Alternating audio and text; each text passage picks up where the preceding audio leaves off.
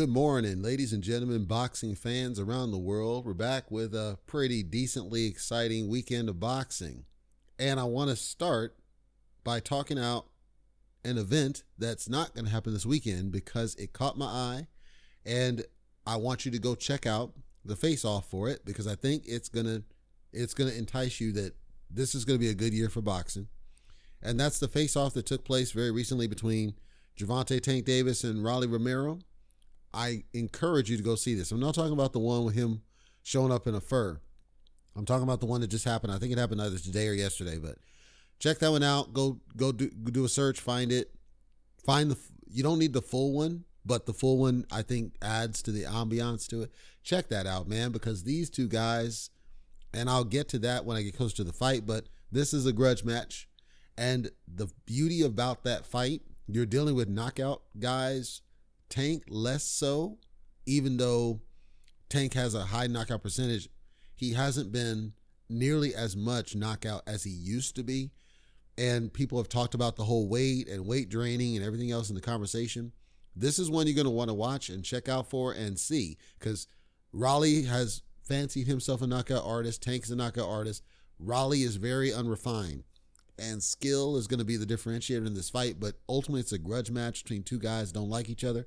I'm telling you right now, check that off. Now, if you're one that gets offended by people using colorful language, you probably don't want to see it. But if you're one that's excited about real beef, bringing back real beef and real drama to the sport, you're going to want to watch that face-off. So that's happening in May. We're not talking about that here. I just wanted to say you need to go check that out up at the front. Let's go ahead and get into our weekend of boxing. We got quite a few events happening. At the top, the return of Mr. Big Drama Show. Gennady Golovkin returning against Ryota Murata out there in Japan in the Saitama Arena. That's on DAZN. That's tomorrow. It's three belts are on the line at 160 pounds. I've said I believe that Golovkin is very nearing the end of his career. Not even just because of age, but just wear and tear on his body. He's had a lot of challenges in the past with, saying anyone from 154 to 168, and then he stayed at 160, and he was trying to drain people down.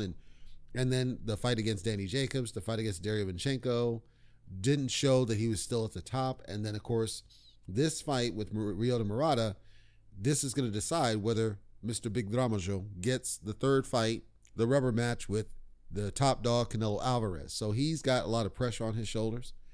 Many people have said that they don't see how Murata can win. You know what? I flip it.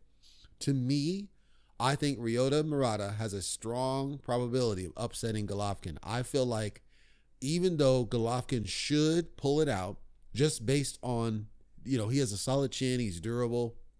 The truth is, you've had guys that had solid chins and were durable the majority of their career coming up, and then as they got older, the chin was a little bit questionable. Like when you looked at Ray Leonard, when he came back and he was older and he was still fighting when he really shouldn't have been, like when he fought against Larry Holmes or, when he fought against Hector Macho Camacho. Like we saw that Leonard, ultimately when he went out at 147, he was nowhere near as durable. At 147, it seemed like he was eating punches as candy.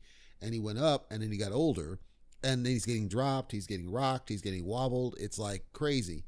Same with Tommy Hearns to some degree, although I would say Hearns got more durable as he went up in weight. As he got older, it got harder for him to take punches like he did in his prime, normally, naturally. I think with Golovkin, his age plays a factor, but also wear and tear on his body, the wars he's been in with some of these guys. I believe Murata can absolutely pull something out. Murata has losses on the record. Golovkin has the one loss to Triple G. But Murata is the fresher of the two. I think Murata is the more preserved of the two, in my opinion. I think style-wise, Murata is a bad style matchup, or can be, if he uses his height and he uses his range and he's moving like he needs to. Because Golovkin's a stalker. He's going to try to stalk you. If Murata is effective, let's say if Murata is able to box similar to the way Danny Jacobs did, but use more of the height and the reach, I don't see this easy work for Golovkin. I see it's going to be a tough out for him. I see he's going to have a hard time. I think, honestly, The only reason people are giving Murata less credit is because of the Rob Brandt fight. And that's not fair because you got to look at styles and style match and how people go in the ring. I'm not calling either, but if my gut had to make a prediction, I'm leaning Murata for an upset on this one. I could get away wrong. Golovkin could go out there and completely destroy Ryota Murata and, show that he's young and not ready. I see Murata could pull this out, and my gut is leaning that way. My gut leans that Murata's going to be showing some stuff that we ain't seen before, especially because he's got a lot to prove here. He's got a lot to showcase in his campaign to get to the next level.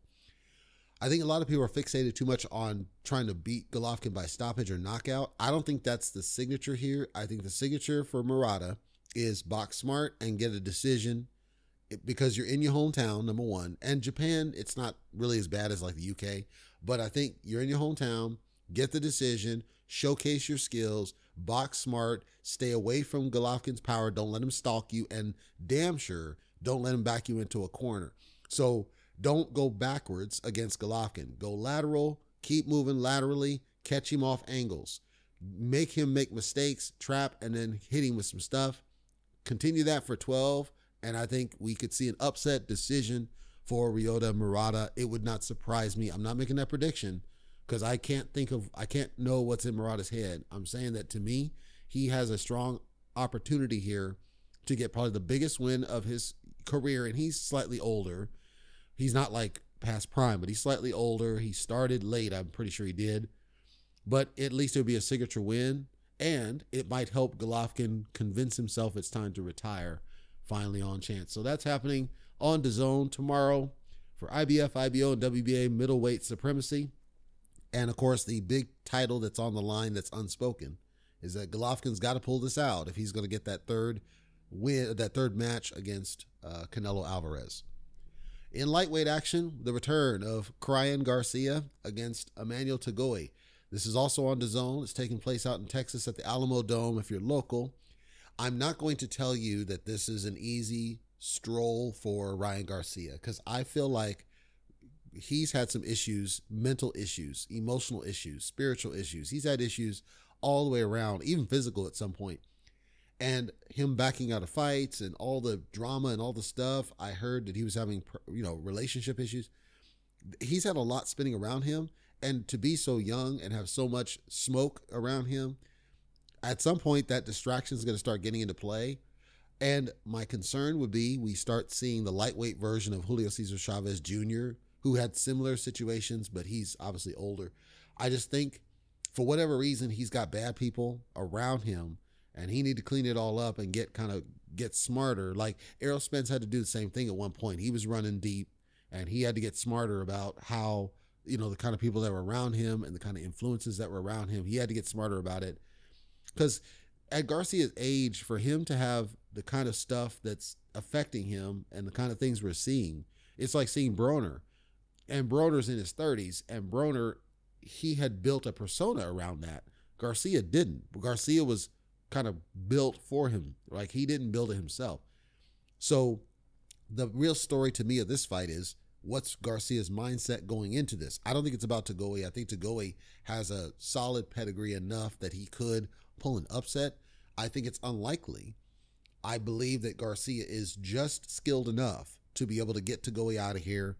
I would expect a knockout or a stoppage, probably a stoppage of Tagoe. I would expect that Garcia would showcase strong skills, but it's really going to where Garcia's mind's at going into the fight. Where is he? We don't know because of the backouts and everything else that's been happening. And he seemed like he was just running 500 miles an hour and then burnt out. Now that he's coming off the burnout, we don't know what that means. He went and got tats, which didn't make any damn sense to me. So that's going to be the question. It's not about skill in that fight. It's going to be, where's Garcia about? It's all about him. It's his fight to lose. At junior middleweight action on Showtime at the Virgin Hotel in Las Vegas, Erikson Lubin versus Sebastian Fundora. There's a lot of people looking forward to this fight as somewhat of a slight grudge match. Not really, but a slight grudge match. It's got a pretty decent undercard too, to be fair. So I think this one's going to be the highlight of this weekend is Lubin and Fundora. You've got Tony Harrison. He's making his return after the pandemic. He's coming back. Kevin Salgado is an up-and-coming guy out of Mexico. He's exciting. He's worth the price, I think, to watch him. He reminds me of Kema, Carlos Ocampo, in his rise. So I think he's worth watching. Those are on the undercard. I think you should check this out. This fight, the main event, Lubin and Fundora, while I don't follow these guys, I understand kind of what we're dealing with here. I understand the two guys and what they bring to the table. I think that Fundora, the thing about Fundora, he's kind of an attraction in of himself because he's so freaking tall, and just stylistically he's also good, but he's also just rangy and tall, and you look at him and it's like you get intimidated when you see the guy. But he's been rocked before. He's had a couple challenges in some of his fights. So it's not like he's like this dominant, Tommy Hearns type, but just the visual is one where you're like, man, this dude's something. And Erikson Lubin is rock solid as a fighter. If anybody can really test where Fundora truly is, it's going to be Erikson Lubin. And I'm excited to see what this is going to be when it comes fight night. I think it's going to be really good. I'm proud to see Fundora go up to 154 because, man, he was fighting. I remember he was fighting at 147 for a couple fights. And I'm like, dude, you're just tall and lanky, and 147 might not be enough. And his legs are like really thin. So I think 154 might be a better fit for him overall. And if he can develop, one thing I want to see him develop better is his defense. And this will be a good test against somebody like Lubin, because Lubin, when he hits you, you're not questioning his power. So this is going to be a good measure of Fundora's defense. Can he protect himself? It's not even about, like, stylistically, I think his offense is good. I think his movement is good. I just think defense has always been an open question. And I want to see how that plays out come fight night. This, I think, is going to be this event, I believe, will be the highlight. I don't think it's going to be Golovkin Murata. I'm sure Golovkin Murata is going to be a solid fight, but I get the sense that it's going to be like a Golovkin Jacobs, which wasn't really that exciting type fight. It just, because like Murata's not going to be that aggressor that you might want to see against Golovkin. I've always said that the person I think that gives Golovkin problems is somebody who's not afraid of him and that tries to walk him down, because it's only when the person's on the back foot that Golovkin is most effective. We saw that with Canelo against the second fight. When Canelo's walking the man down Mexican style, Golovkin had less answers. He was still effective, but nowhere near what he was when in the first fight, Canelo's going back to the ropes all the time. So again, I'm not dismissing Golovkin Murata. I'm saying that it feels to me like Golovkin Murata is a similar flow to Golovkin Jacobs, meaning it's not memorable. It's kind of forgettable. I think Lubin Fundora has the makings of a good fight, and then it's got good people coming on the undercard. I think that event's going to win the night of all the ones I see for this weekend. Super featherweight on the women's division, we got Mikaela Mayer making her return. She's fighting Jennifer Hahn. This is on ESPN. It's out in California and Costa Mesa at the Hangar.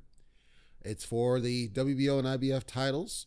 Of course, Mikaela Mayer is one of the top women fighters right now.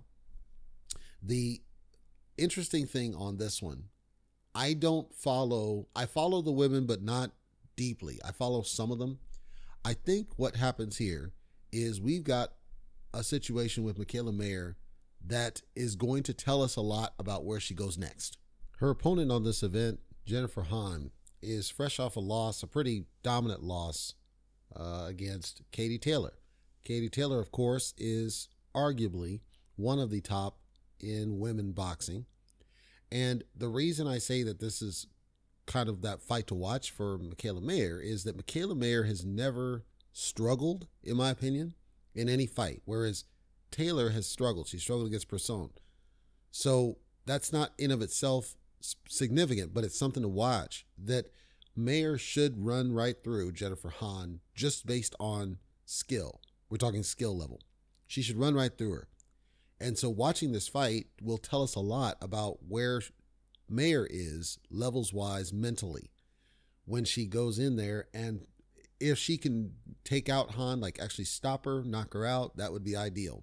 I would want to see that, because I think for whatever reason, and it may be politics possibly, but for whatever reason, Mayer has not had the same level of exposure that I think she should have against more the top level of the women.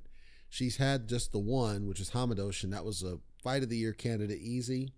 Bronica, of course, that was for a title. So she's had shots. It's just, it seems like she had not had as much as you might expect at this stage of her career. She's in her 30s. She's still somewhat youngish, so it's not an age situation. She's still dominating those that she's in there with.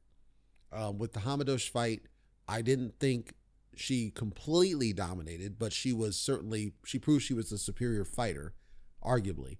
There was no question about that. But I think Hamadosh just gave her stylistic problems. I don't think it was anything about superior skill, just the styles clash just seemed to, it kind of threw her a little bit, Mayer.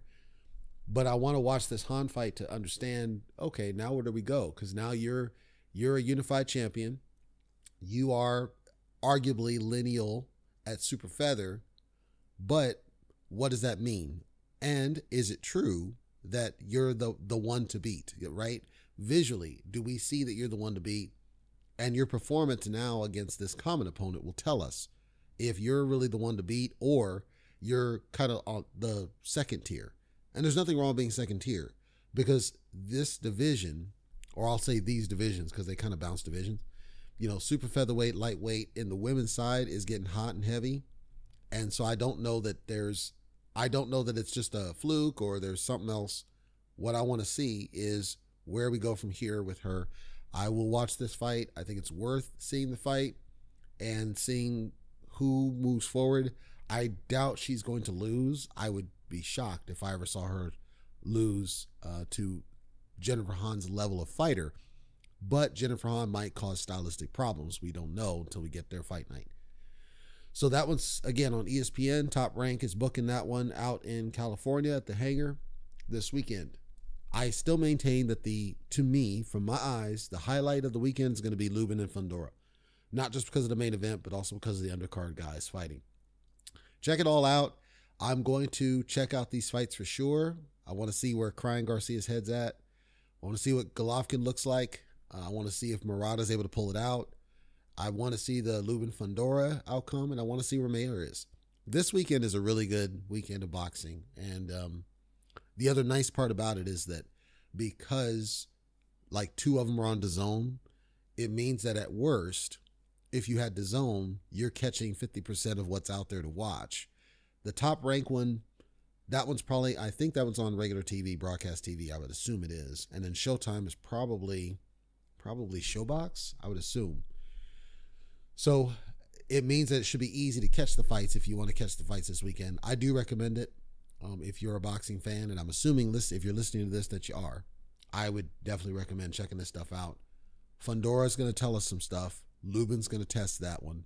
That one's a good exercise. I know I keep talking about it, but of the ones listed, that one's the one that seems like the standout. You would think it's Garcia and Tagoe, but Tagoe's not like elite. He's not elite. He's just solid, right? He's a solid guy. And Garcia has admitted he's got flaws. So we look at this and we say it should be like a fight of the year candidate if we're being honest, just based on where Tagoe's been, his road he's traveled. But I doubt it. I think Garcia will deal with that easily because he wants to make a statement that all the stuff that happened in the past was a fluke. Whether it was or not, I think he wants to send that statement. So that's our weekend of boxing. And then I have an announcement for those listening to the duration. Combat Talk Radio is going to be starting to do coverage on M1. And if you haven't heard of M1, shame on you, but that's okay. M1 deals with medieval type fighting. So you got guys that they're literally wearing armor and they're beating the crap out of each other with swords and axes. You watch it and it's like train crash. It's just an interesting thing. So I'm going to be doing coverage of that separate from the weekly. So it'll be on Friday, but it'll be a separate upload to just talk about this first episode is going to be kind of introduction to here's what it is. Here's what I see. Here's what the premise and some of the guys I see in it. And then I'll do kind of the coverage of different events that they're doing. They post their events like weeks later, so I'm coming after the fact, but I want to talk about what I'm seeing of it at least and do that as an additional thing and see how that goes. So that's all I got for you guys. I'll check in with you guys probably on Sunday after the fights take place with some post-fight thoughts.